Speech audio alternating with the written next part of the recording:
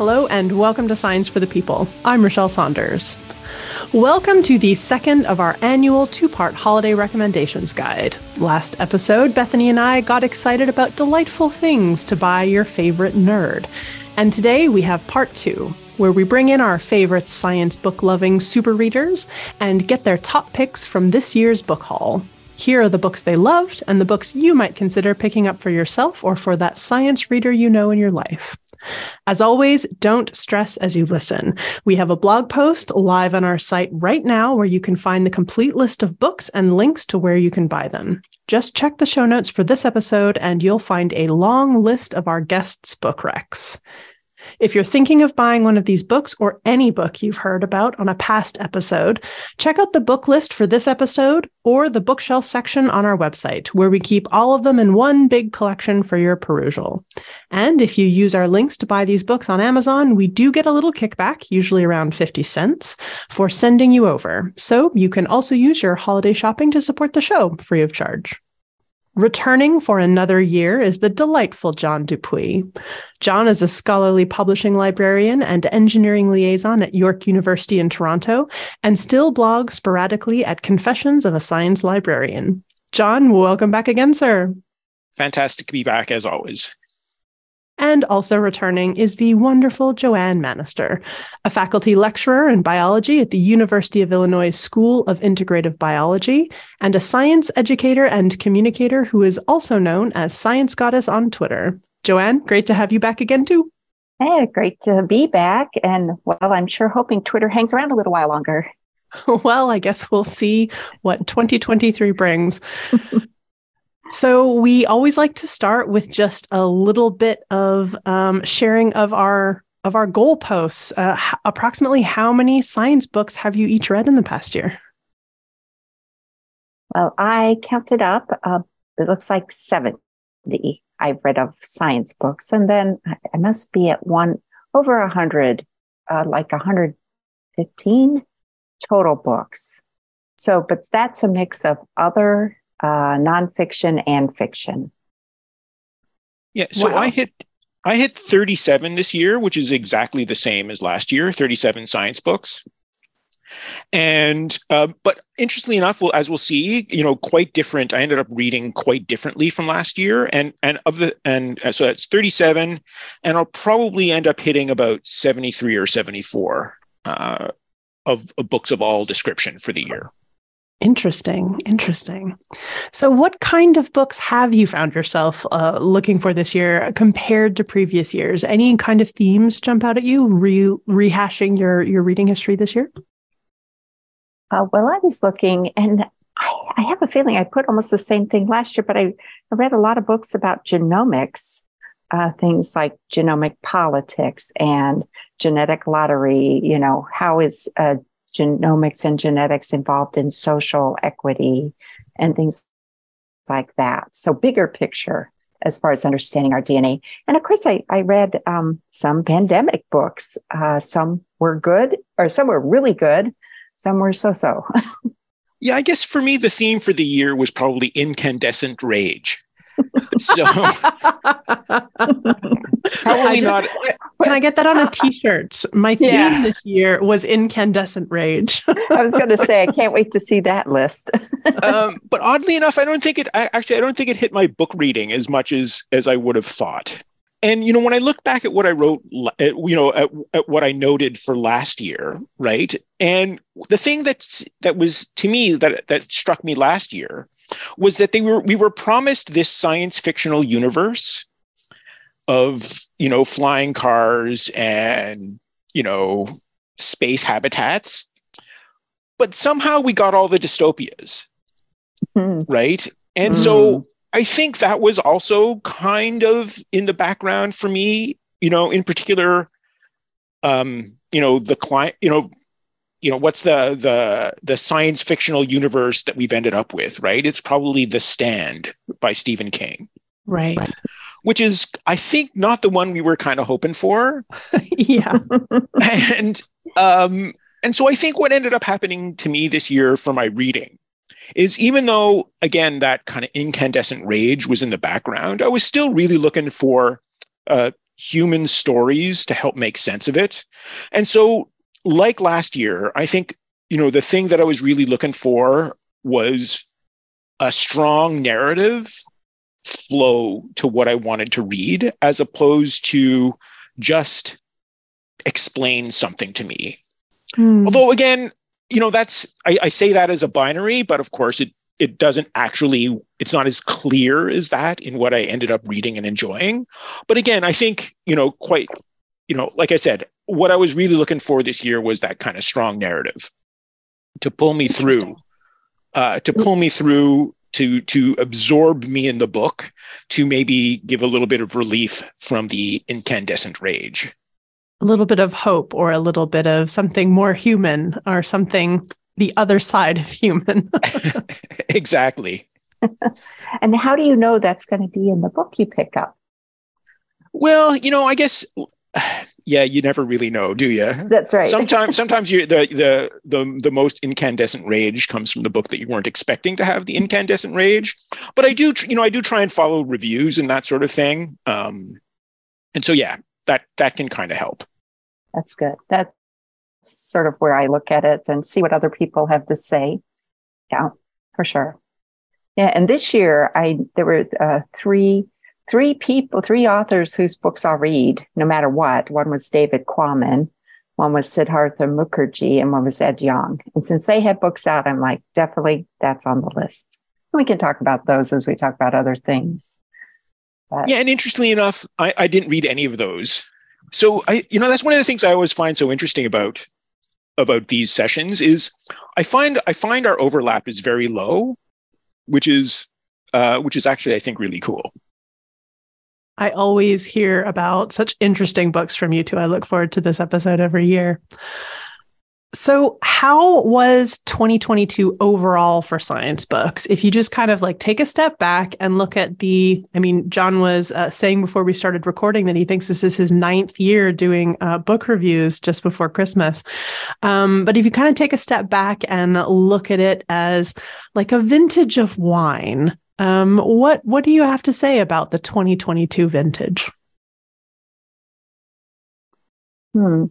Yeah, that is a good question, because I felt like maybe in 2020 we were still getting books that were pre-pandemic. They had been written before the pandemic and then got published. In 2021, we started to see this slow evolution over to books that say, as this book is being written during the pandemic. And I saw a lot of that this year too, with in some books it seemed appropriate to say, and this chapter was being written during the height of the pandemic, or this chapter, I could hear sirens outside in New York City and things like that.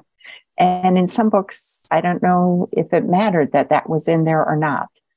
And I don't know, it may still take me a couple of years to process this. Like, oh, you'll always know which book was during pandemic time because they make sure to tell you.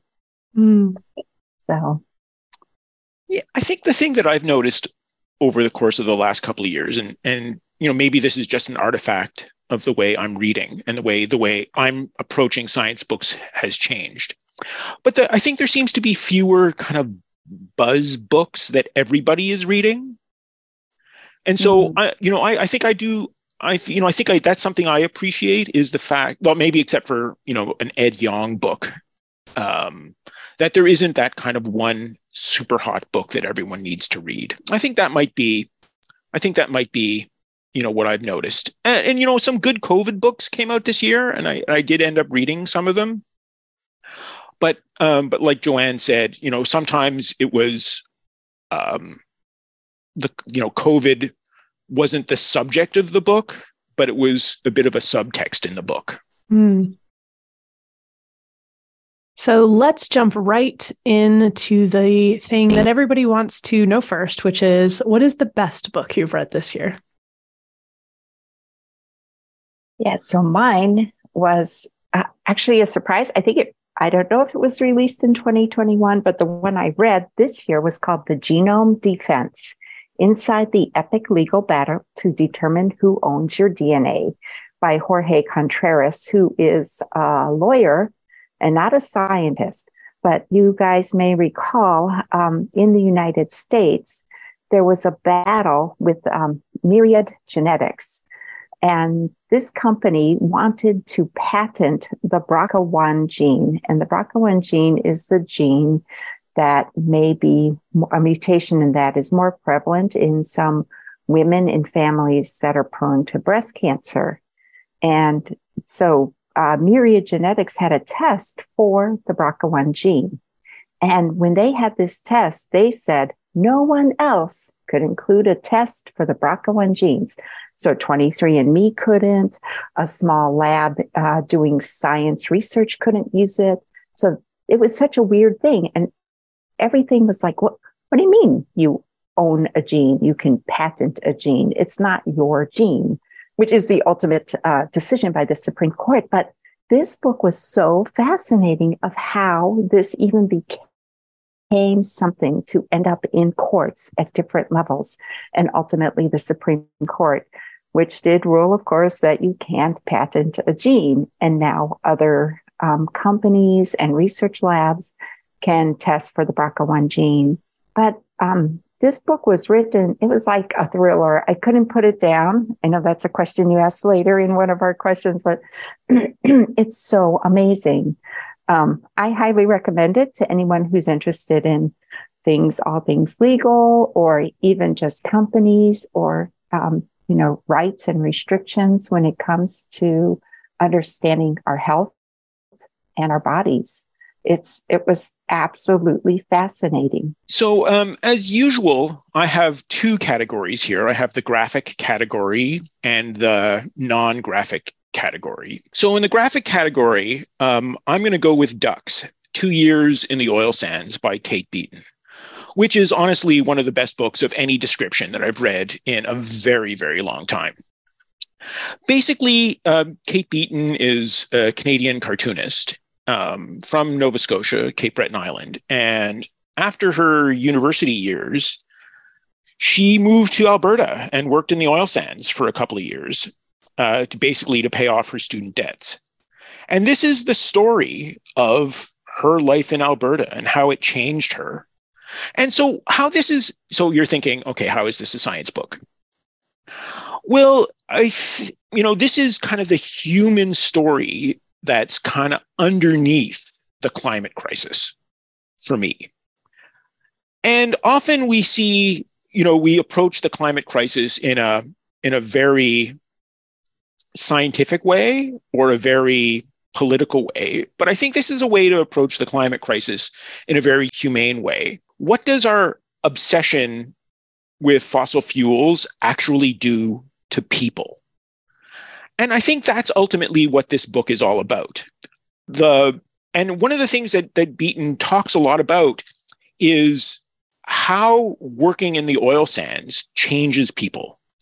The loneliness, the isolation, the work hours, just the kind of pressure that people are under.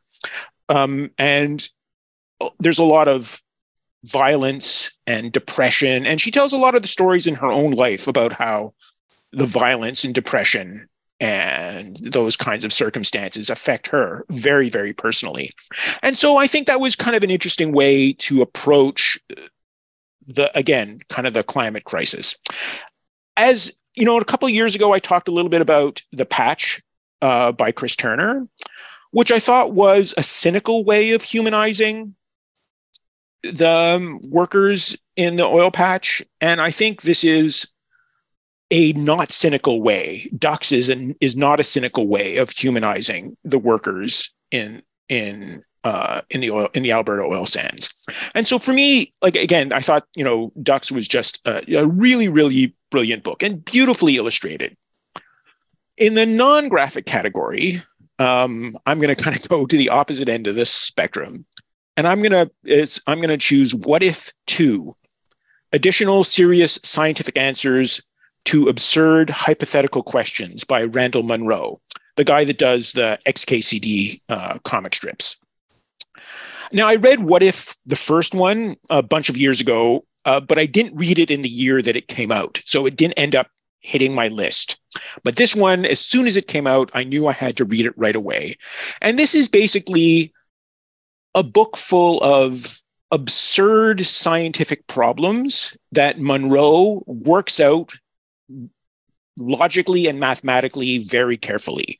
And it's also really nicely illustrated. So it's in the non-graphic, mostly non-graphic category. Just to give a couple, I've got the book here with me right now. And just to give a couple of examples of the kinds of serious scientific answers, or at least the absurd hypothetical questions. So what would happen if the solar system was filled with soup out to Jupiter? And so he'll just spend like 5 pages working that out and figuring out how, what would be the implications of that.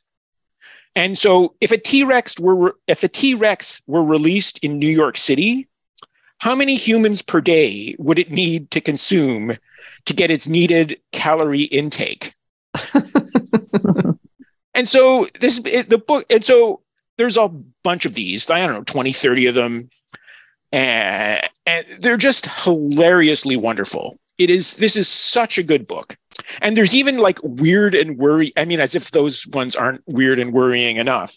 There's even like a weird and worrying section of ones that he got but didn't answer because they terrified him. So like, can bees or other animals go to hell? Can they murder other bees without consequences? How many mirrors reflecting sunlight would it take to kill or at least injure somebody? What would it take to defeat Air Force One with a drone?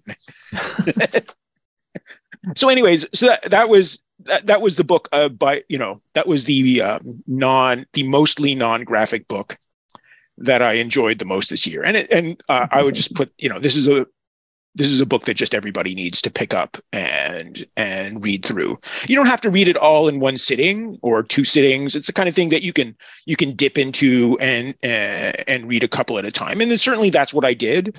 It's the kind of book where you dread getting to the end, right? So you want to read those last few examples slowly, just, one per day or the one every other day, just to make it last longer. Savor them a bit. Oh, 100%. Yeah, I read Ducks and loved it. I really did. And What If 2 is on my list. What about a book that pleasantly surprised you? Transformer, The Deep Chemistry of Life and Death by Nick Lane. And so first of all, he's a biochemist, he's a scientist. And his hypothesis is basically, it's not DNA or RNA that started life. It was the Krebs cycle, which is a biochemical cycle in our body responsible for helping us make ATP, which we need for energy. And so I was basically genuinely tickled that a biochemistry book could be so engaging. I was like, okay, I've had biochemistry. I'm a cell biologist. This should be fine. But I also I'm a sucker for subtle British humor. And I just was like, he'd say something funny and I'd be like, oh my gosh, this makes it so enjoyable. So I don't know if this would be everybody's cup of tea, so to speak, but I really liked it. And I was really genuinely surprised by his hypothesis about the Krebs cycle being really the first thing needed for life versus DNA or RNA, which is, what we generally accept in the field. So I really liked it. And actually, I think he wrote lots of articles or was interviewed all over the place. So he's probably got a good press agent also. So if you didn't want to commit to the book, you could probably find an article about him and his book. Yeah, this is a category that I always kind of struggle with, because it kind of implies low expectations, and I try and approach it in a way that doesn't imply low expectations. So I settled on The Last Days of the Dinosaurs: An Asteroid Extinction and the Beginning of Our World by Riley Black. And I guess the reason why this book pleasantly surprised me was I was actually I was really looking forward to it. I anticipated enjoying it. But the way she approached telling the story of the end of the dinosaurs, the asteroid impact, and the way the implications of the impact progressed through time, I thought was really captivating and really impactful, if you'll pardon the expression, in kind of how much I got out of the story. So basically what she did was, you said, okay, here's the impact. What was the state a year later, 10 years later, 500 years later? I forget the exact, off the top of my head, the exact intervals that she used. But so it was like, okay, 1,000 years later, what was the situation on Earth after that dinosaur destroying impact? So I found that way of approaching it both extremely interesting, very highly unique. I'd read a lot about dinosaur extinction and all that, but the way that it was approached here in the book, I think was so unique that I think I got awful lot out of it. I found it a very unique and innovative way of tackling this particular topic. I find it really interesting that your mind goes to sort of low expectations. I always think about that particular category as a book I had some expectations about what I was going to get out of it that weren't met because it gave me something that I wasn't expecting. So I usually think about that one as a pleasantly surprised by a book that isn't what I expected it to be. Which, like I said, is kind of what I struggle with, right? I try not to see it as low expectations, and I try and see it as a like you described it, as getting something that you didn't expect. And I was just going to add that I really like the way you expressed this about Last Days of the Dinosaurs, because it was a very unique way. It's not just, this is what happened to the dinosaur, and it was really colorfully told. And as you said, like, here's the first moments afterwards, here's a couple weeks, here's this. It was really very, very good. I thought it was a very different way to write a book about dinosaurs, because I know there are people who just sort of go, oh, another book about dinosaurs. But Riley did a great job with it. I agree. Yeah, and she kind of, anthropomorphizes the dinosaurs a little bit. She does. Which I guess is not, strictly speaking, the best idea, but the way she does it worked perfectly. So yeah, I was really pleased with the book. What about a book that changed your mind about something? The book that changed my mind about something, and I think that was its purpose, was the book called Origin, A Genetic History of the Americas by Jennifer Raff, who is an anthropologist. And so it's basically for anyone interested in genetics, and how it's helped us identify humans and their movements across the world. And so, as we know, maybe people know, the first humans to enter Americas were generally considered to be the Clovis people, crossing that Beringia corridor, maybe 13 to 14,000 years ago. But now we bring DNA analysis and other archaeological evidence, sort of thinks there may have been people who came up a water route 20,000 years ago. And so it was interesting. And she talked a lot about how the genetics is done and how to work with indigenous people and how to work with these archaeological samples. So I guess for me, it did change my mind, because I was always stuck in that, oh yeah, it's the Clovis people. And now we've got this other possibility that was even before that. Yeah, I find this is another category that I struggle with. And so the way I ended up approaching it this year was there a book that tried to change my mind about something, right? And how successful was it at changing my mind about something? And for that, I'm going to go with How to Be a Climate Optimist: Blueprints for a Better World by Chris Turner, who's already come up. I did mention his book, The Patch, from a few years ago when I was talking about ducks. And the thesis of this book is ultimately, don't worry, everything's going to be okay. The free market's got it solved. And so what he tries to convince us of is effectively that at the end of the day, it is in the business world's best interest for the world not to go up in flames. And so as the world goes more and more up in flames, the business world will just adjust, and we will, I guess, magically get to carbon neutral. And as you can imagine, so yeah, like I said, this didn't really convince me that much that we should just trust the business people, and that things are heading, what Turner wants us to think is that things are heading in the right direction. And the fact that there's this free market is going to ultimately save us all. Like I said, I ultimately wasn't quite as persuaded by his thesis as he maybe was kind of hoping that I would be. Not that I don't think it's an interesting book. Not that I don't think not that I necessarily think he's completely wrong. Certainly we need to have solutions around climate. Can't ignore the economy. Certainly solutions around climate can't ignore, kind of the global business environment. But I think I think in some ways the book, I think, was a bit naive. Not, willfully evil or anything, but I think maybe just a bit naive. And what about a book you couldn't put down? Joanne, I think we had a hint earlier on what your pick might be here. Well, certainly the Genome Defense was hard to put down. I do have two others.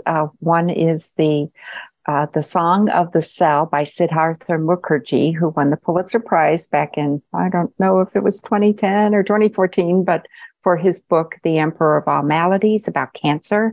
He wrote a book about the gene in the meantime. And so for me, as a cell biologist, I'm listening to this book. I actually listened to it. And I'm listening to the book and I'm thinking, I know all this stuff. Why can't I write like that? I don't want to write like that. I mean, I don't want to be a writer. So that's one problem. But I'm like, it's amazing, that he could take this information and share it. So for me, what would take a year of teaching, in more depth, he compresses into a book. So his writing is so great. And I really like, going through his works.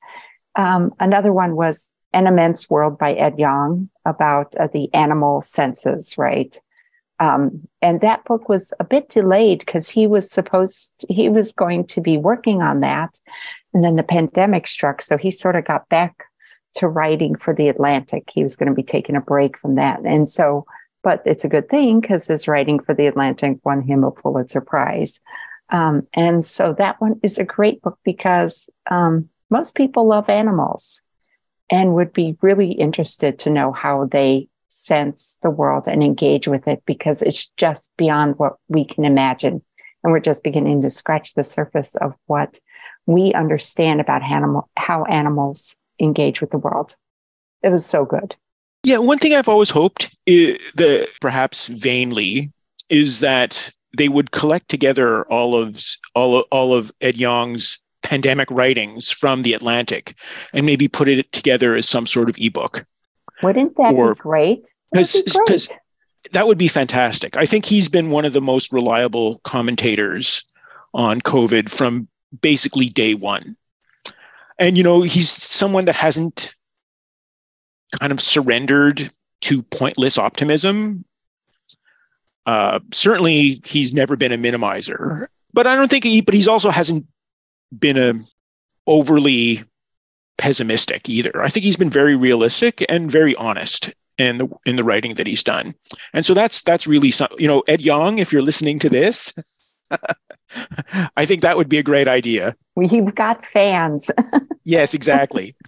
And so I think that would be a great idea. Now, my book that I couldn't put down is I'm going to go with Cobalt, The Making of a Mining Superpower by Charlie Angus, Ooh. who's actually a Canadian socialist politician. And so Cobalt is basically about this mining town in northern Ontario called Cobalt, where they mine, cobalt. And it's basically kind of the Wild West, Black Jacques Chirac, Yukon explorer almost kind of story. It's very weird and colorful and crazy events. And so it's basically the story of this little mining town through the decades, mostly through the 20th century, the late 19th and 20th century. It's just super colorful, very engaging. It's a book I read on vacation last summer, sitting in a Airbnb in Outremont, Montreal. And it's just very entertaining, very enjoyable, just a great story. There's a lot of colorful storytelling in here, but being a socialist politician means that there's also a very sober look at the not so wonderful impacts that resource extraction has on the people that live in those places and the people that do the very dirty work of working in mines and working around that kind of mine ecosystem. So I think the book was very good on both of those sides, right? Very thoughtful, but also very very entertaining. What about which book you want to read again, and why do you think you might want to read it again? What would you get out of a second reading that maybe you didn't get in the first? This is pretty easy for me to guess because I after I read it, I'm going to read this again. And it's called Existential Physics, A Scientist's Guide to Life's Biggest Questions by Sabine Hossenfelder. Well, okay, if we're talking about existential questions of life, yeah, that's always worth a second visit. But basically, I would use this as a guide on how to deal with the public and their bigger questions. So she explains what modern physics can tell us about the big questions, because a lot of people go, ooh, quantum this and this, that, and, like it's the answer to everything. And she explains actually quite gently how some of the wacky ideas don't work, how they are ascientific is the term she uses. And she's, instead of being condescending towards people's beliefs, she's sort of like, it's fine if you want to believe that, but it is not scientific. And that is not a question physics can answer for you. So, so you go ahead and believe what you want, but keep in mind that it may not be scientific, and looking to science, to make it match with what you believe may not be what you want. But I just love the way she was accepting of these ideas and not dismissing them outright, but then just sort of saying, now, but if we want to look at it scientifically, here's what we can find out. And I just thought it was a very good book. And if you have big questions about life, yeah, it might be a good book to read. Well, more on Sabine Hossenfelder a little bit later on. I think possibly that might be one of our first overlaps. But my book in this category, in my notes here, under the rationale, I have LOL Math, and the book is called Algebra the Beautiful: An Ode to Math's Least Loved Subject by G. Arnell Williams. And so basically, this book is a semi-academic, semi-popular explication of what algebra is and why it's useful in the world and why we should think it's a good thing. I'm not necessarily sure that Williams necessarily makes the case that algebra is beautiful. I'm not quite sure at the end. I think the title is from his, publisher, as opposed to maybe what he came up with. But I thought it was really a very interesting book, because what it does is it takes algebra, the math, and it goes through and says, okay, this is one part of algebra. This is what it's good for. And let's talk about some applications of that. And he goes through a whole bunch of different areas like that. And I think, very competently, very soberly, and very well. And so certainly as someone that actually thinks math is beautiful, that thinks algebra is beautiful, I thought this was a really interesting book to kind of dive into. Why would I read it again? Because there's actually quite a lot of math in there. And I think it's the kind of thing that is often, hard to absorb the first time through. So I think this is the kind of a book that would really benefit from a targeted second reading, right? Picking out some parts that maybe didn't sink in quite so much the first time through, and kind of looking at them, a bit carefully. Because again, there's a lot of actual math in there, and so sometimes you need to kind of slow down a little bit to absorb that. But again, I quite enjoyed this book. Is it a book that maybe probably is going to struggle a little bit to find an audience? Possibly. There's perhaps a little bit too much math in it to convince people that don't like math that math is beautiful. It was kind of I found that it was a good level for me. But yeah, I enjoyed it and could probably get quite a bit out of tackling some parts of it again. And the funniest science book you read this year? Well, if I had gotten around to What If 2, that may have taken the spot, but I didn't get to it. But I did really enjoy a book by Ryan North, who wrote a book, How to Invent Everything. But his book this year was How to Take Over the World, Practical Schemes and Scientific Solutions for Aspiring Supervillains. And I wish I had some quotes from it, but it is pretty funny. Although I did leave at the end of the book of basically thinking, well, he did tell us lots of ways to not take over the world, how this would not really work. He tells us all these ideas and then says, oh, but that's not going to work. But this might. And so anyway, but it was very humorous to read. He writes, I guess he helps some of the comic book universe and the movies come up with schemes for how supervillains can, their schemes for taking over the world. Will they work or not? Can we make this a true story element for the movies? So I think he did a great job. And it has some cartoons drawn inside. So absolutely worthwhile for a good laugh. Just a quick note on Ryan North for anybody who likes choose your own adventures or like text adventure games. Ryan North is the author of 2 Shakespeare sort of text adventure games in books that are really excellent. Not necessarily sciencey, but if you're a nerd who also likes Shakespeare and who likes text adventures and who really likes to laugh, highly recommend To Be or Not to Be and Romeo and or Juliet, both of them by Ryan North. They're excellent. So, Joanne, you stole my thunder on this one. So that's actually, How to Take Over the World. Sorry, I didn't. It's okay. That's okay. I've got a backup. Good. I've got a backup. I'm glad to hear we both liked it. Yeah, it is such a wonderful book. It is very, very good. Very, very funny. But did you feel the same? Like it seemed like in the end he said, "But guess what?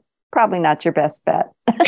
Well, yeah, none of his schemes panned out very well. Yeah. Right. I think. Hopefully. But I also got the impression that, if you sent him an email and perhaps a deposit to a very large deposit to a Swiss bank account, that you would get the real deal, right? And that in fact, he would tell you how to take over the world. So I did get that impression a little bit. And so, yes, it's a wonderful book. Very funny. I loved his first book. How to Invent Anything. How to Invent Everything. Yeah. That's the one that, everyone's got to put that in their, all the preppers out there are going to have to get a copy of that book to put in their dungeons. along with the cans of baked beans. Yeah, the bunkers and yeah. Exactly. More fun than any of those things. But I'll go with not really a science book, but since I need a plan B, I'm going to go with Revenge of the Librarians by Tom Gauld. Huh. Who's a cartoonist who does work for The Guardian and a bunch of other outlets. And basically, this is short literary themed cartoons. And they're very humorous and gentle in nature, nothing too cruel or mean, but very fun. This would be the perfect gift for the bookish person in your life. And so here's an example of one of them that makes sense if I read it out. And so, coming soon, prequels to classic novels. The Young Man in the Sea, The First of the Mohicans, Howard's Beginning, Portrait of the Artist as a Little Baby, Brideshead Visited, and Our Toddler in Havana. So it's not a huge book. There's there's maybe 150 or 200 cartoons or something like that. Again, a book to be savored and enjoyed. Reading this book made me think to myself, how has no one ever told me about this guy before? He actually had a science-themed one of these a couple of years ago that somehow totally escaped me. And which, honestly, he's got a little excerpt on his webpage, which honestly seems like the absolute perfect book for me. Funny science cartoons. Oh my God, this is the perfect book for me. But anyway, so I'm going to go with Revenge of the Librarians by Tom Gauld. Nice. And what about the book that made you learn something, or maybe the book that made you learn the most of all the books, the pop science books you read this year, given that quite often learning's a big part of reading science books? So I have two. One was Endless Forms, The Secret World of Wasps. And there's a lot to learn about wasps. I sort of didn't want to read it because I don't care for them so much. Do I like them more that I've read the book? I don't know. But there was a lot of interesting information. The author is, I'm going to butcher this, Sarian Sumner. So it was just page after page of new things. And I'm not an entomologist, so I guess maybe why would I know that? But I feel like we're always learning some new funky things about insects or organisms that we didn't know before. And this was just a great book about wasps. So whether you like them or not, I think people would enjoy it.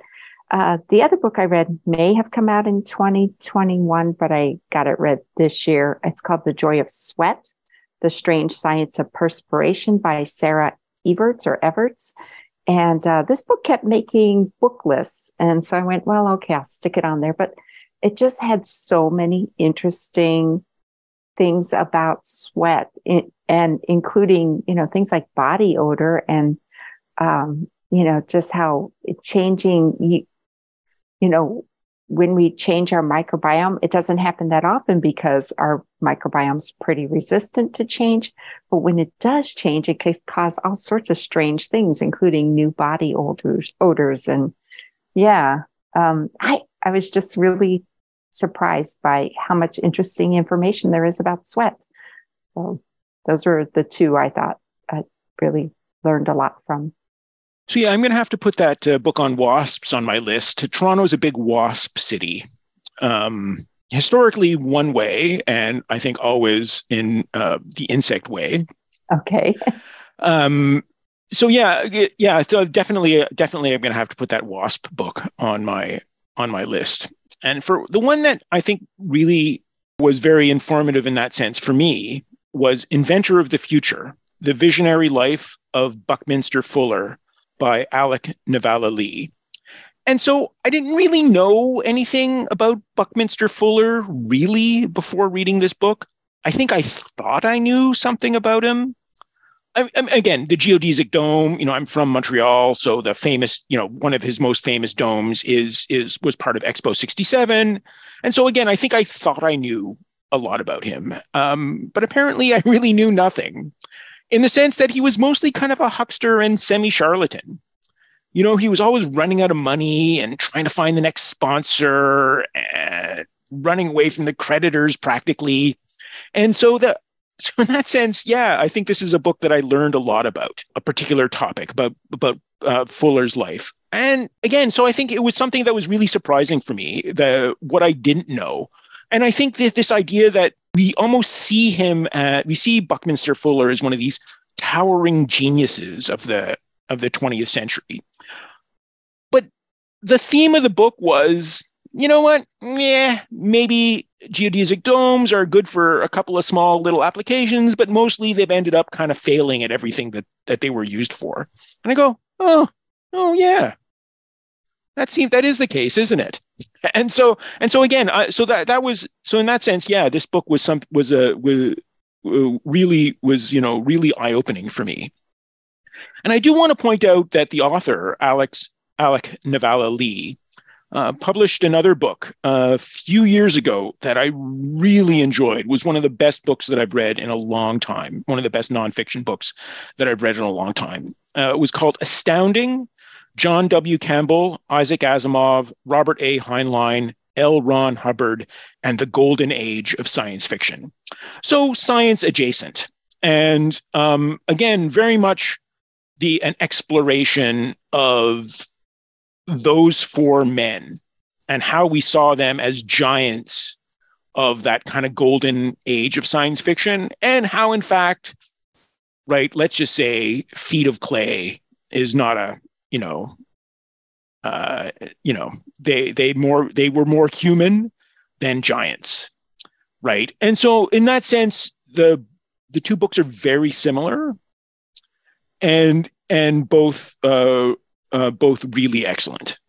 Two books that I would highly recommend. Wow. Well, I am going to thank you for that recommendation, because it is actually right here in my Libby app, which those of you who do e-reading or audiobook reading, you can check out books that way, at least in the US, on this app. So it's queued up, ready to go. I was waiting till after this show was done to get started. Which one? The Buckminster Fuller? The Inventor of the Future. Yeah. Yeah. It's right there waiting. I've been waiting for like 2 months for it from the library. So here it is, ready to go. He goes a little bit into the gory details, sometimes maybe a little bit more than you really needed to know. But overall, the book is excellent. Good to know. It is long, I see. Well, that's an excellent segue into the best science history book, or perhaps science biography, that you've read this year. Wow, this is sort of tricky, but I'm going to say for best science history book, let's talk about recent science history, is David Quammen's book about the scientific look at the pandemic, called Breathless: The Scientific Race to Defeat a Deadly Virus. Now, he was on the long list for the National Book Award this year. He's been on some other lists. This book is, in my opinion, the definitive look at the science of the pandemic, and it goes back to before the pandemic. Of course, he wrote a book about zoonotic diseases, so with his book Spillover. So he is already well aware of what's involved in a pandemic, and how this, a disease jumps from animals to humans, what could be the origins of this disease, making the vaccine, et cetera. He includes everything. He even approaches the topic of is it the natural origin or lab leak hypothesis? And, it's amazing because, Matt Ridley, who I have admired for certain books, but not his recent books, including his one with Alina Chin about that this was a lab leak. He actually says, well, I'm friends with Matt Ridley, and I hope we get to stay that way. So he gave such a good explanation of the what could be the possible origins. And he, of course, has talked to so many scientists that over the years he's already had relationships with, because he's already been talking about these diseases. And that is one reason that makes this book so superlative, is he has his, finger on the pulse of the people involved.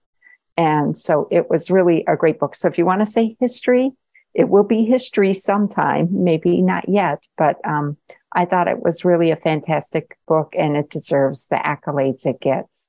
The science biography that I really liked was Carbon Queen: The Remarkable Life of Nanoscience Pioneer Mildred Dresselhaus by Maya Weinstock. And I've just been a fan of Maya and her work with all the scientific Legos and things like that. So I was sort of happy to read a book about this woman, which actually I didn't know much about her. And so it was a very enlightening book. I'd recommend it. Yeah. So for me, oddly enough, last year, I hardly read. I really struggled to find something in this category last year. For whatever reason, I didn't end up reading much on biography or history. This year, exactly the opposite. I did do quite a bit of, and some of the biographies already come up. The ones that really struck a chord for me this year on the history side was Flying Blind: The 737 MAX Tragedy and the Fall of Boeing by Peter Robison.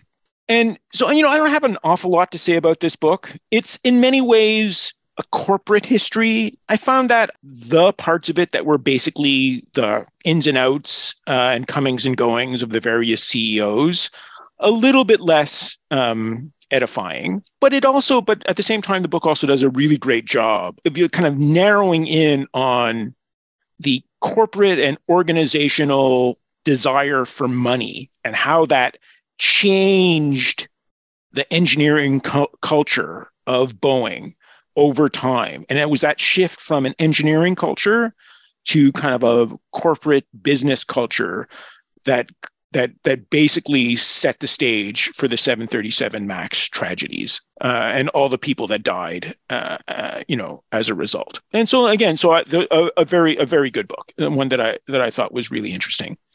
On the biography side, the one I wanted to talk about, which was actually the last book I read preparing for this. I just finished it yesterday or the day before. Einstein by Jim Ottaviani, Gerald Dye, and Alison Acton. A graphic novel biography of Einstein, and one of the best science-themed graphic novels that I've really ever read. The ones, this year's reading in science graphic novels was just extraordinary. And of course, the life of Einstein has been told in many, many books over the years. And this is a really excellent telling, a shorter, more concise telling. I think probably, again, a little bit more geared towards someone that's already somewhat familiar with the shape of Einstein's life. But the good news is it's also told in a very open, engaging way. The way Ottaviani tells the story is basically through the life of the life of the people around Einstein. So you would see a series of panels, and Einstein would be doing something, and the people around him, his wife, his colleagues, his friends, would break the fifth wall and talk to the audience, and would kind of tell the story of Einstein's life that way, from the perspective of the people around him. And I found that really interesting. And it added kind of an emotional resonance to Einstein's story, and kind of a deep feeling where you could get a sense of who he really was. The science is great, right? There's very well told. But again, the way the story is told gives that kind of holistic sense of who Einstein was as a person, which was often not that great. He was, really not a very good person, for example, to the women in his life. And that's easy to tell because it gives the way Ottaviani tells the story, gives the stage to those women. So Einstein will be sitting at a desk, and his wife will turn to the audience and say, what a schmuck, practically. And so that I thought that was a really interesting way, and interestingly paralleled kind of the way I viewed Rolling Stone Keith Richards' book, his memoirs, where he seemed to be going through life with people dying left, right, and center, just kind of zipping through life as if none of that was happening around him. And I got kind of the impression that Einstein was the impression that the book gives of Einstein is that he was kind of the same, that he kind of had a trajectory to his life that, everyone else was just had a bit part. And I don't think I've ever seen really the story of Einstein's life that way. And it really resonated. Interesting. I'm always kind of fascinated by books and tellings of these very famous people's lives who kind of everyone knows, but we don't really know the person. I'm always interested to hear about the books that focus as much on the person as they do about the myth. Yeah. I saw that. I was intrigued by that book. So maybe I'll add it to my list now. And I did read The Flying Blind, 737. It's the kind of book you sit there and you clench your fist really tight as you're reading it, going, grrr. Incandescent rage. There's that theme again. And I didn't add it to my list of science books, but since you did, now I can do that. Well, my definition of science definitely includes I tend to talk a little bit maybe more about the engineering side of things, sure, the tech side of things. And definitely I think technology failure for me is a huge topic that I'm really quite interested in. So. Sure thing. Yeah. It was good. It was good to read. Good to read. So what about a book you would maybe give to someone in your life who's not usually a science reader? So this is funny. I thought, okay, this is not a book I would recommend for everybody who doesn't read science, but let's say you are a runner and or someone who likes marijuana. I have a book I would recommend to you, even if you don't like science. And the reason why I say this is because I saw this book at the library, Runner's High, How a Movement of Cannabis-Fueled Athletes is Changing the Science of Sports by Josiah Hesse, or Hesse. I'm not sure he says his name. And so I thought, that's intriguing because I've got a lot of runners in my family, not me. And, all my kids live in states where marijuana is legal. That number keeps growing. So I guess that's more of a chance of that happening. So I thought, let me read this. This could be interesting. And it was interesting. So since I checked it out from the library, I ended up buying 3 copies to send to my various family members. So I wanted to say, yes. So in real life, I actually recommended this book multiple times to multiple people. And it was very fascinating. It's not such a secret that athletes use marijuana. He doesn't really talk about other kinds of drugs. And he does even have a practical section at the back. Should you want to run while high, how do you do that? Where do you start? What happens? What's the best way to do this? I won't be taking that advice, but I tell you, it was an interesting read. I'm going to do neither. But anyway, so I thought that's definitely a book for people who might be interested in either or both, but not necessarily always interested in science. And another book that I thought was, again, it's a British author, and she just had this darling sense of humor. And it's, for new moms who are always looking, what do I believe? What should I do? And her book is called Growing Up Human, The Evolution of Childhood by Brenna Hassett. And I thought she just did a great job presenting what we understand about evolution and how, child rearing is done based on evolutionary principles, and can give you good scientific based answers for maybe what you should be doing with your children, and should you be listening to these online forums that say do this, that, and the other, or should you not? So those are the 2 books I would recommend. Yeah, I got a couple here.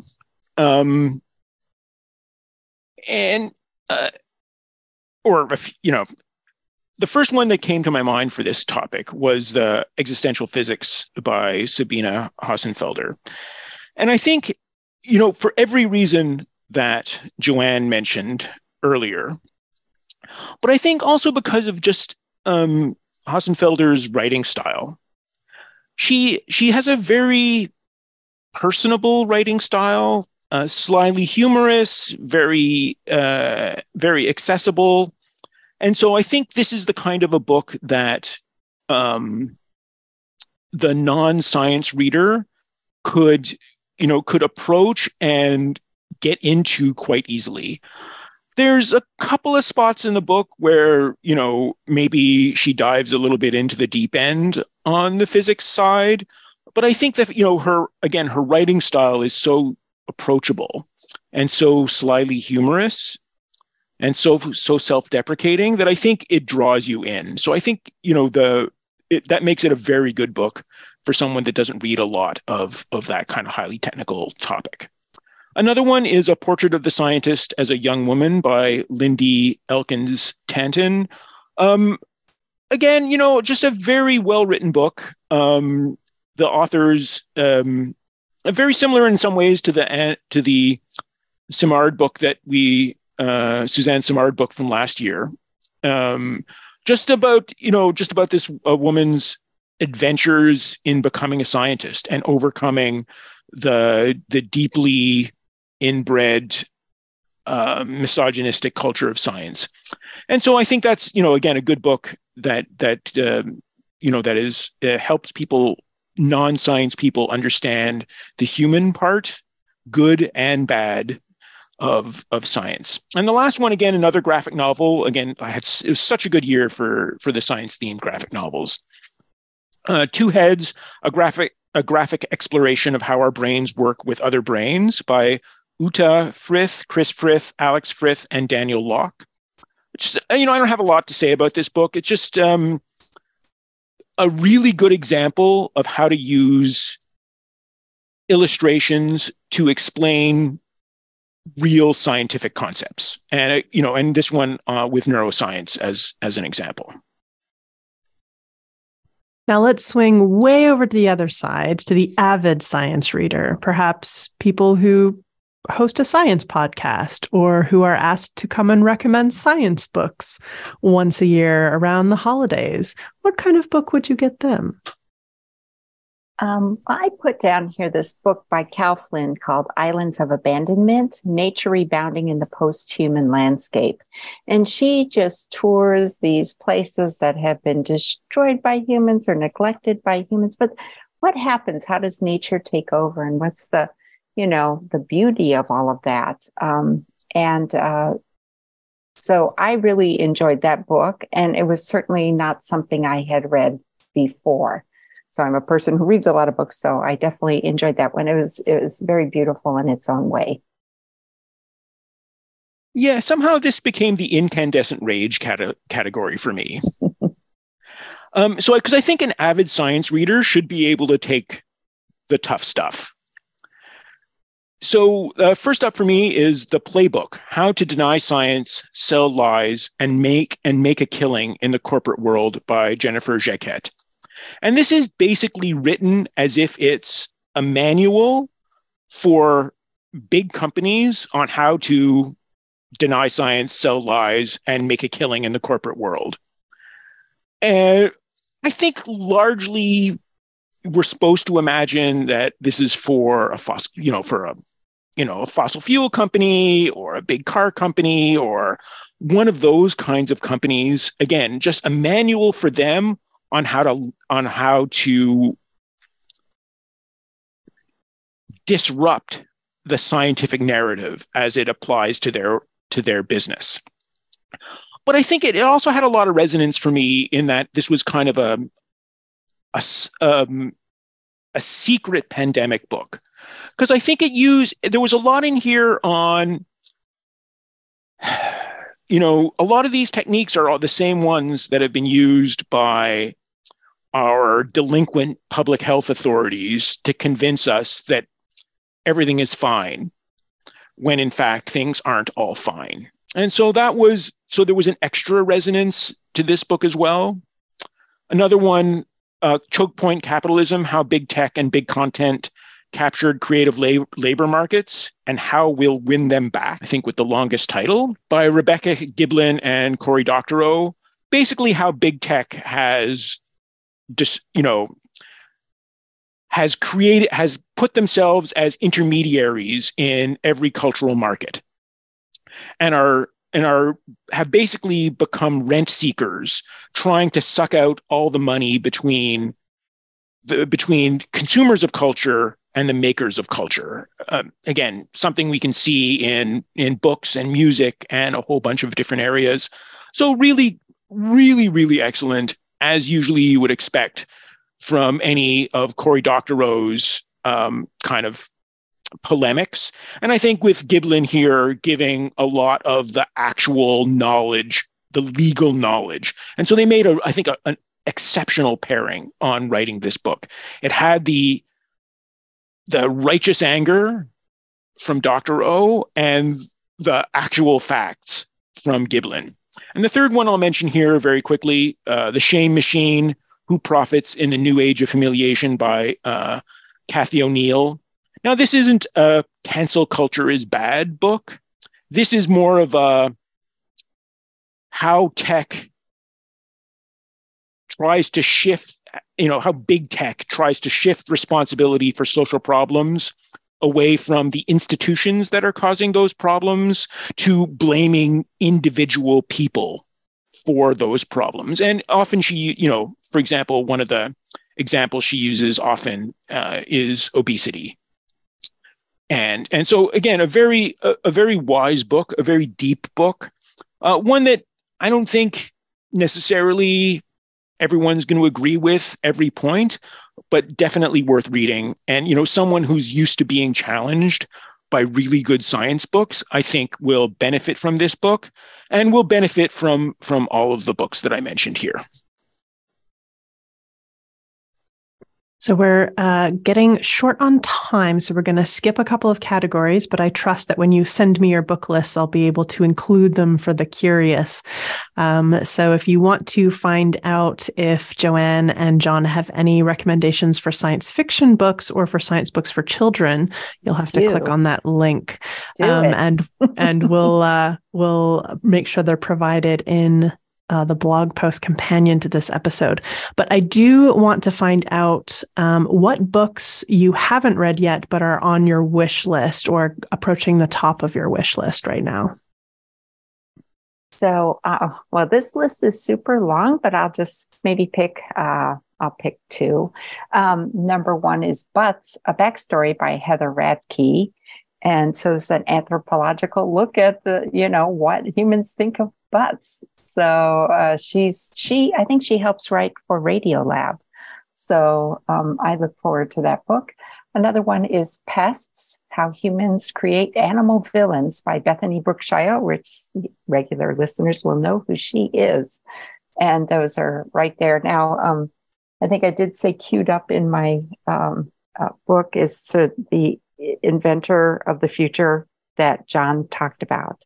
And then I'm also reading At Home on an Unruly Planet about climate change and how that can affect us. So those are books that I'm currently reading.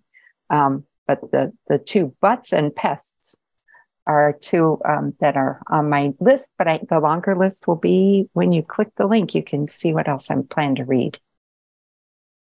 So the one that I'm reading right now, the one that I've just started and am literally only a couple of pages into, is Fire and Flood, A People's History of Climate Change from 1979 to the present by Eugene Linden.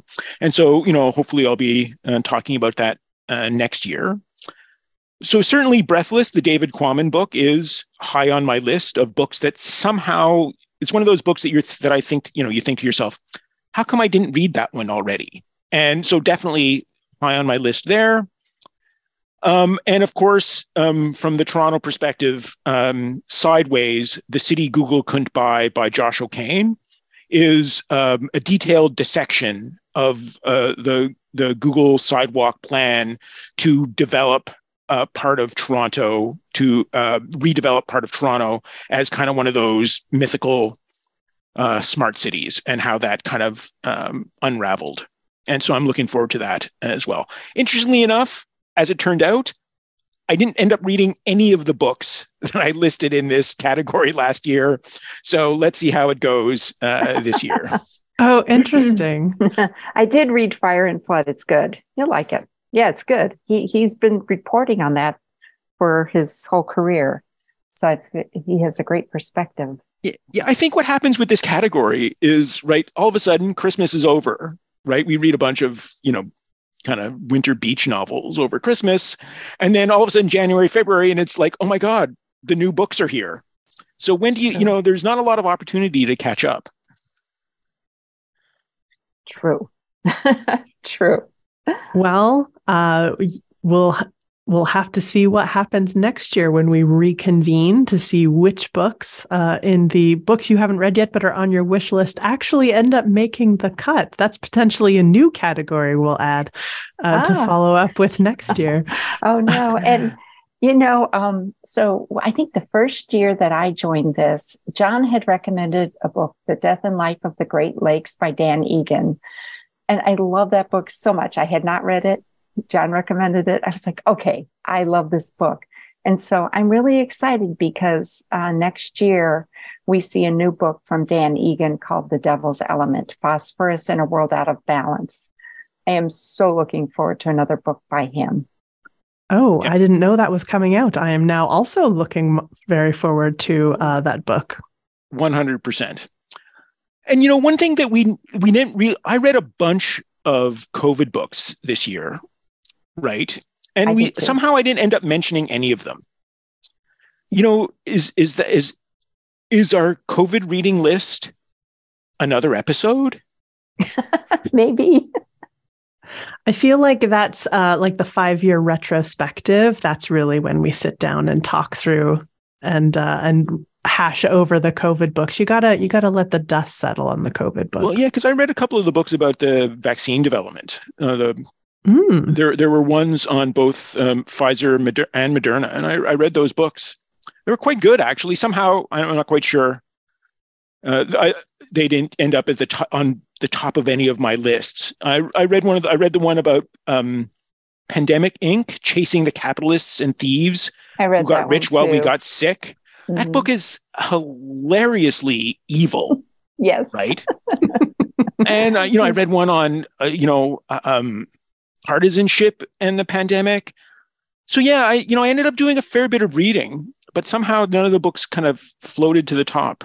So anyways, maybe I'm just, as you say, maybe I'm just not ready to talk about them. I agree. Maybe it is something, I could say, I really think David Quammen did the best he could to make a definitive science guide, but there could be another one that comes out in a year or two. So 2025, put it in the calendar. We'll do the great pandemic book recap. Sounds like a good idea. Right. And that's got to be the Ed Yong book, right? I don't think there's anybody that could write that book better than Ed Yong. Oh, it'd be so great. I hope he's listening. Listen. When we tweet it, we'll tag him. I know he's off for 6 months. So he's taken a well-earned break from social media. And I think from writing for The Atlantic. Yeah.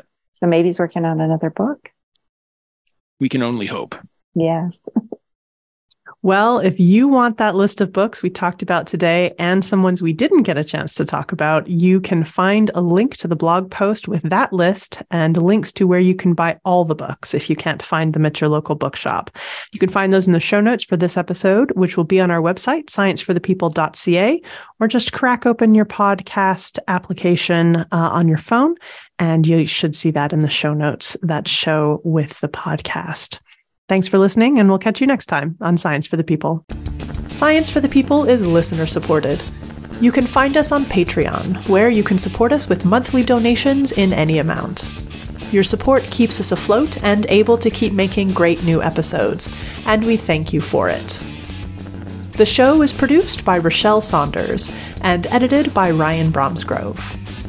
We get help with special projects from K.O. Myers. Our theme song was written and recorded by Fractal Pattern, and its title is Binary Consequence. The show is hosted by Bethany Brookshire, Anika Hazra, Marion Kilgour, and me, Rochelle Saunders.